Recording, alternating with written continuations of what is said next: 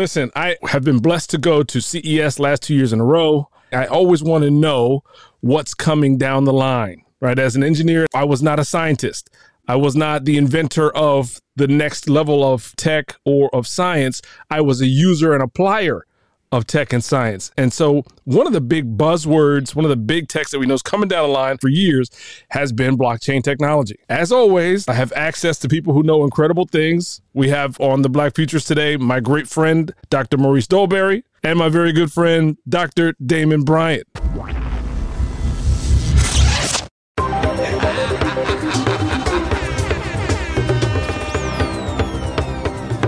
The Black Futurist. Okay. Welcome aboard, fellas. Nice to be here. What up, though? Now, you guys have a couple things in common. Aside from being, guys who got a great amount of education at Howard University, guys who got a great amount of education in the state of Florida, both PhDs, but you both were also wrestling fanatics. Damon, you were on the wrestling team at Howard, and Maurice, you coach wrestling in Seattle. Yeah, I was on the wrestling team. I was recruited by Dr. Paul Cotton. He's actually at NIH now. He decided to invest in this little poor boy from Florida, mess around in the backwoods to be able to come up to Washington, D.C. and do some things. So we won a national MEAC championship when there was the MEAC for wrestling. Mm-hmm. The wrestling team has been dismantled, but it's the case through a few programs. They're trying to bring back the sport of wrestling to HBCUs, particularly through an investment from Mike Novogratz. He's someone who's real big in the blockchain space, one of the investors in Ethereum. He had actually given about $1.2 million to begin to start the wrestling program at Morgan State University. So I'm actually proud about that. So there'll be an option for my kids to be able to pursue wrestling. That's fantastic. And Damon definitely ain't going to remember, but we were teammates for about 6 minutes.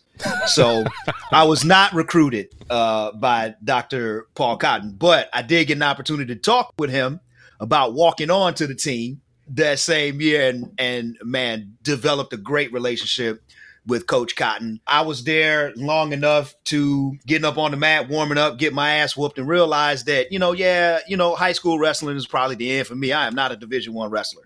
I'm going to leave it up to these dudes. And I loved watching y'all win the MEAC championship, man. And, like B mentioned, I've been coaching now and just about to start my 25th year coaching wrestling, that's man. Great. So, I found my contribution to the sport was not on the map. It's definitely been by the side of the map. Yeah, I think you made the right choice because right now I have more back pains than a little bit.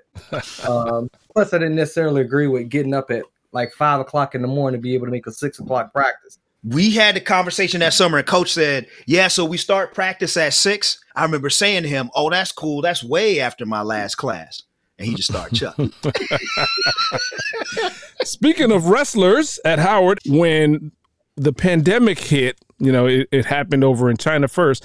And when it was first happening, another mutual friend of ours, Colin Thompson, and his family were over in Shanghai. And Colin was doing an incredible job of sharing information of what his experience was, what he and his wife were doing to, protect themselves so that when it got here, at least I had personally some context for what to expect, what best practices were. Now, Colin, a former wrestler at Howard University, and Damon are business partners in X-Chains. What is X-Chains, Damon? Sure. X-Chains, it's an idea that was birthed from my doctoral dissertation in psychometrics, where we are applying testing to the area of sports, to the area of training, and able to facilitate fairness in testing. So at the end of the day, we would like to have a blockchain-based application with individuals who can log on to the platform, take the assessment tool, and not necessarily be worried about if there's bias in the test or in the test results, and be able to distribute those scores via distributed ledger technology. Fantastic. It's very much like some of the work Maurice is doing academically. I recently did a partnership with the NBA regarding their HBCU fellowship. Talk about the work you're doing and how it will impact recruiting, et cetera. Sure. That actually goes back to one of the first contracts that we got through X-Chains with the NBA. It was helping teams to select players who could enter as collegiate athletes and then actually go into the draft. So we have a database of several hundreds of players over the past maybe 6 or 7 years who have come through our assessment platform and then actually were available to be drafted over those years. So we do have lots of data. We do have results that we could share in terms of what testing does to increase the way in which academic scores or cognitive scores on these tests could relate to performance. Because when you think about sports, one doesn't necessarily think your cognitive ability relates to how one performs on the court or on the football field. Mhm. But yet it's the case, taking some assessment tools like we have, such as the mental rotation test, which is a test that measures your ability to make mental images, translate those images, and to make sure it corresponds to a object that you're actually perceiving, how that relates to basketball performance. So we show that the scores that we have on our mental rotation test actually relates to cognitive performance and physical performance on the court, such as 3-point shots, 2-point shots, field goal percentages, block shots, offensive rebounds, and defensive rebounds as well. So we have a wide variety of tools that are suited for that purpose. That's fantastic. I'm sure it applies across all sports. Have you found that maybe it's more valuable in hockey versus basketball versus baseball, et cetera? Actually, we started out investigating American football because we saw an area where there was obviously a lot of bias in terms of using cognitive ability tests to be able to select athletes for the NFL draft. So there were several publications, they tell you explicitly that the test is biased against athletes who take that particular test. For example, in that particular study, I think it was published in the Journal of Human Factors, they showed that on the Wonderlic, the lower your score, the more touchdowns you scored as a professional athlete. So in essence, if one could reason logically from that, you could see that it made sense to be able to select athletes who got low scores on the test. But that's definitely not something that you like to do. Maurice, you're over there dancing in your chair, and I know why. Talk about how what Damon is doing is related to the work that you do. It's so fascinating to look at things from that side, man, and to look at those sorts of psychometrics and to apply them on my end in education. I'm in multicultural education. I'm in social justice, diversity, and equity, and looking at specifically from primarily a science lens, just understanding how and why we are able to do school and how and why we are not able to do school. And a lot of this, of course, ends up being research, we being Black males. And Black males who are athletic or who are athletes. You know, the three of us share that in common, right? And so you want to know something about yourself, right? All three of us have a background in some sort of athletic, whether, you know, weekend warrior, high school athlete, college athlete. And we also have delved into these aspects of our intellect, and we're educated dudes. And how the hell did we get here? And so I look at those things from the anthropological side. I look at them from the epistemological side, right? The knowledge and the culture side. And so the intelligence is so that Wonderlic test, man, is fascinating to me because I think about, like, for those listening, Wonderlic is an intelligence test that is given during the NFL combine to its athletes. And it's supposed to be some sort of indicator about their intellect. So, and one of the things about the Wonderlic is it's really secretive. So, Doc, I got a question. So, Damon, how did you get access to those scores? What was it like getting the access? Was the NFL, were people protective around it? And what were some of the other things that you found out that might, have correlations specifically with athletes? And again, it's the NFL. We're talking about 70%, right? 65, 70%. African-American male. So for that particular study that was done, it was a colleague, Brian Lyons, who got access to that data. So he was the one who published that research on NFL athletes and the relationship on Wonderlic scores to performance on the field. What I found, and as you know, getting access to test scores, it's very hard. This is a multi-billion-dollar industry that's totally unregulated. because it's unregulated, you're not going to be able to get access to scores, despite the fact that we're using scores to determine whether or not a student will get promoted, a teacher will actually be able to have her job, and at the same time, looking at individuals being able to secure employment and educational opportunities. And at the same time, it's related to the degree to which we perceive fairness in college admissions. There's a big issue now with a challenge to the admissions program at Harvard University, where Asian students are suing, saying that the affirmative action program at Harvard is unfair. And their argument is that Asians would score higher on that test and as a result should get more places at Harvard as a result. I'm going to open this up, and it might be a little bit controversial, but I don't care at this point because I'm letting out controversy. The Educational Testing Service, when I was there as a fellow almost 20 years ago, the Chinese were stealing test questions back then. They were stealing questions from the graduate record exam. They were stealing questions from the SAT. It was the case that their scores were inflated, and actually they were caught by ETS, and Educational Testing Service decided to enter into an agreement with the Chinese government not to invalidate the scores, allow the students to come into American institutions. And at the same time, the ETS received a contract for the Olympics for tests for spoken English. So that was a little bit of the side deal that was happening. That was way back in 2003, 2004, I believe. Let's fast forward. Almost 20 years later, a company called TAL Educational Services, or TAL, is affiliated with the Chinese government.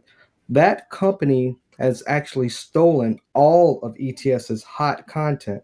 We have live tests of spoken English, graduate record exam, the SAT that actually is administered each year. The way the ETS was able to catch that company, they were attempting to go public in the U.S. markets. When they attempted to list on the New York Stock Exchange, that's when Educational Testing Service was able to come in and say, hey, we see that you've stolen our content. Oh, look, we need for you to stop. But it was that they came into a settlement where TAL and the Educational Testing Service, they're now partners in order to be able to administer tests. A lot of things that have happened that we should be aware of, because we're always, as African-American or Black men, we're always on getting the short end of the stick.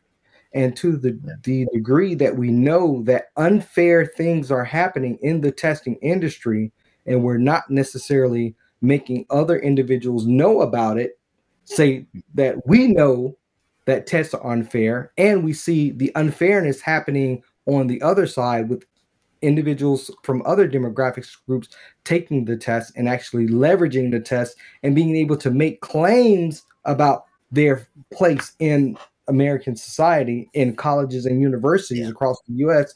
We should point out that the tests aren't fair. You're using a tool that doesn't necessarily reflect the accuracy or the validity in your intelligence, but yet the powers that be still use it as a tool to facilitate admissions.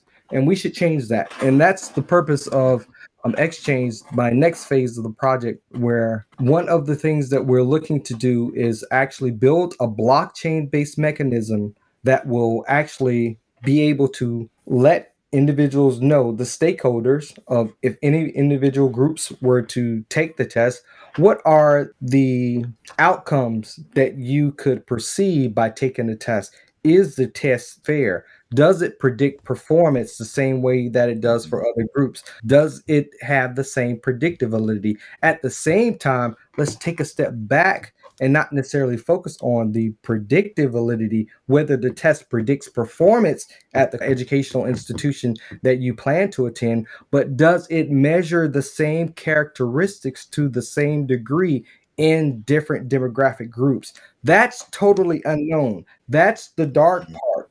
That's where blockchain technology can increase the transparency within cognitive ability testing and testing in general for employment purposes and to educational institutions. What I'm hearing you say, Damon, is that there's testing that is either biased or unfair, an interpretation of maybe the data that's biased and unfair. And your technology and your work would work to eliminate those biases.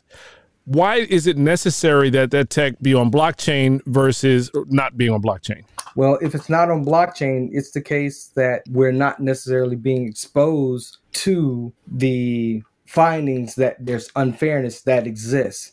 So it's a matter of transparency, and agency, giving us agency over our own data, and actually giving transparency to the tools that we take will actually facilitate equity and fairness, allowing us to be able to share our test scores, to be able to look to see if tests in their design and in the administration of those test questions, we can ensure that there's fairness that actually takes place. Because currently it's not, because the industry is very closed.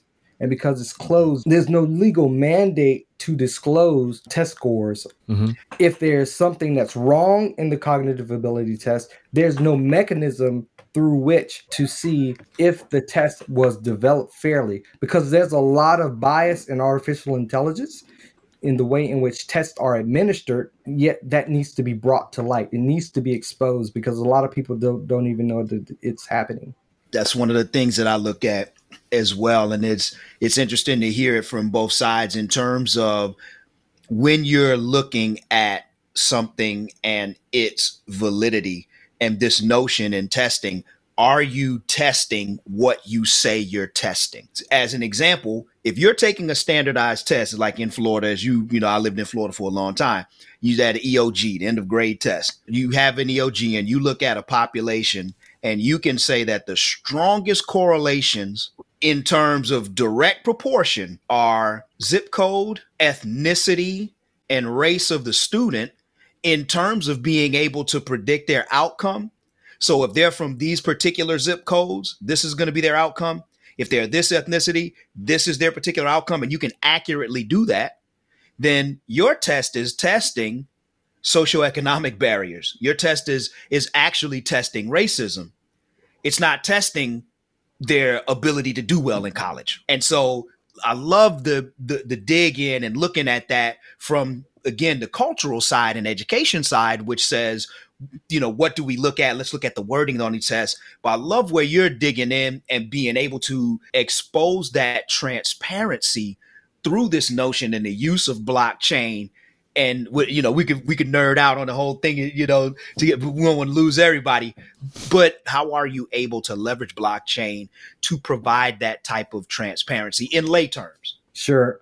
There are a lot of tools that currently exist within the area of psychometrics. That's the discipline within psychology itself, where you're taking the performance on psychological tests and you're transforming it into a score that you can interpret. The way in which bias occurs on certain cognitive ability tests is, in essence, by the way in which the test is designed, the statistical tools that are used to screen the test questions and calibrate the questions to administer, the way in which that process is being exposed, because right now it's closed, is to develop an open source platform through which all testing and the tools that are currently used are out in the open. So you see how the statistics perform in screening out certain test questions. You're seeing how the questions are calibrated and the process that takes place that institutions use to screen questions for bias itself. That is what we are doing to actually disclose that process, particularly the process of differential item functioning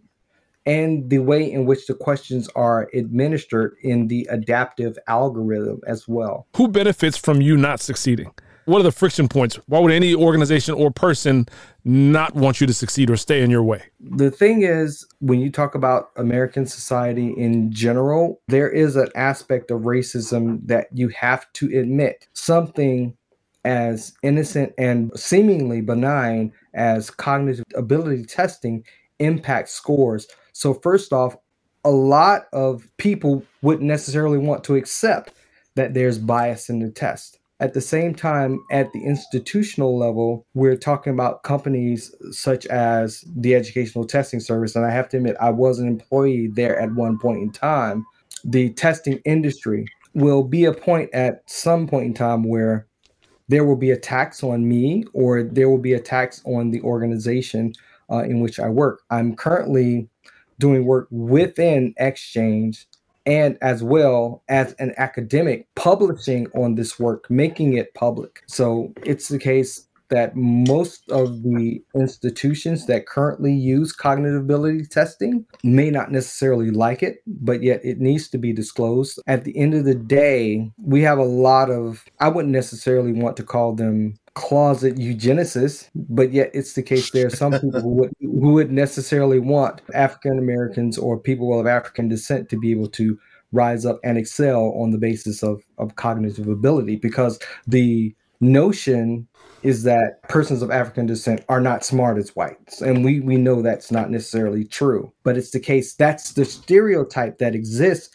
based upon the scientific literature that exists based upon cognitive ability testing, because psychology at that point in time, or psychometrics, was very nascent. And you had a lot of individuals who were just co-signing as academics, but yet taking on all of that literature and saying that it's valid, but yet it's not the case. For every single cognitive ability study that's published today, go back and show me where you have done the measurement equivalent study or the validation study to show that the test does measure the same construct or the same notions to the same degree. So that's the main thing that I'd like to be able to emphasize. Every study that shows cognitive ability differences, they don't do the measurement equivalent studies. Right. Maurice, if Damon is wildly successful, if his technology and these ideas are embraced by society at large, and organizations therefore change to adapt these policies, this way of computing and this way of thinking, how are our organizations benefited? How is society benefited? Well, as he mentioned, we're going to be doing a whole lot of tipping, kicking, punching of sacred cows around here, because so many people are invested in white supremacy. They're invested in this basic notion that, for example, circling back in the conversation, when it comes to IQ testing, and we were all at Howard when the bell curve was on the bestsellers list. And I can remember in biostats classes digging in to some of the data in the back, looking at things Dr. Bryant's talking about now in terms of like, your data is not matching up. You're not testing what you say you're testing. And the validity, was not there. I mean, nothing has changed in terms of our inherent underlying basic assumptions that go back to the NFL and the Wonderlic test, and whether or not black dudes can play quarterback or can they play running back, and where are they better suited. And all of those things are so ingrained that one of the main things it's going to do when you disrupt white supremacy, you get people pushing back of all colors. You get people pushing back really hard, because it sounds weird to almost all of us who are socialized here in the United States to generally conceive of black folks as eminently intellectually capable and as capable as anyone else. So you're talking about rubbing up against those first. Again, I go back to I go to the cultural standpoint. Second, you end up digging in people's pockets, because these test companies make so much money off of the just generally accepted premise that these tests tell you something about your ability to succeed in college, or tell you something about your innate cognitive ability. The transparency that is offered by this process rubs up against those things. It's going to challenge people's pockets. It's going to challenge people's conceptions of whiteness and how people function on that scale, and how Asianness gets afforded some whiteness when it comes to intelligence. Make no mistake, they are still not white, and they are still far down on the Americanness scale. And it is still, we still got Asian, folks who are victims of hate crimes recently, right? Because you're still Asian, right? But that notion of, but you still have the intelligence, right? So to challenge that embedded notion in how we conceive of people by race and intellect, and digging in their pockets. I've done some work regarding board diversity and making those arguments for how board diversity would benefit an organization, and then making the converse argument about how if things stay the same, this is how you're not competitive. Those are the arguments that kind of turn the tide. I'd like to hear how you approach a major organization like the NFL and make that argument instead of one that is, they seem they have to defend against. Sure. There is a literature that exists showing the impact of diversity within organizations. As you mentioned, at the board level and at the level of management within the organization and at the associate level, to the degree that you have more diversity within your organization, say within the company and then within the management and within the board, it shows in the financial performance of your stock and the operational performance within your organization. If you have a diverse organization, you're able to increase the performance of that organization itself. So we have to begin to fight, as mentioned earlier, the ingrained notions that exist within groups and within certain individuals as well. Damon, if you were to be able to just call to your aid a dream team of allies, be it individuals or organizations, who would you call to your aid? The organizations that I would call to my aid to be able to assist in this effort are blockchain-based organizations who believe in transparency, who believe in openness, and the willingness to be able to invest in technology that will help us to be better human beings. First off, that's one of the channels through which I have pursued funding and actually have gotten funding in the past. There are some educational publishing companies that have made investments in my company and have actually shown positive outcomes based upon that work. So for the most part, the cryptocurrency-based organizations and the publishing agencies that have invested interest to be able to invest in such technologies, because it's going to change. It may not necessarily be me, but yet the tide is going to push us to where we will be more transparent, will be more open, and blockchain-based technology will facilitate that transition. It will impact education and employment as it is impacting finance right now in terms of how we're seeing banks being transformed day and night, the way the blockchain is being used within organizations. Damon, talk about the work you're doing at Morgan State.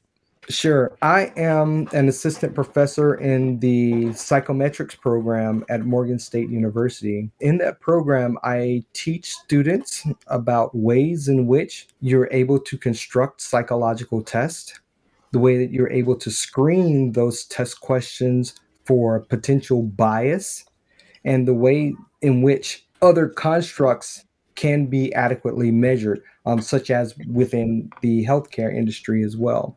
So I'm mentoring a lot of students in the application of item response theory, being able to apply that within organization, because my dissertation was on item response theory and computer adaptive testing. We have not had within any HBCUs a concerted effort to be able to teach the more advanced statistics in psychological measurement. But yet, the program at Morgan State is the only psychometric program out of all of the HBCUs that currently exist. Moreover, it's one of the top psychometric programs in the country. That's why I chose it as my home. Fantastic.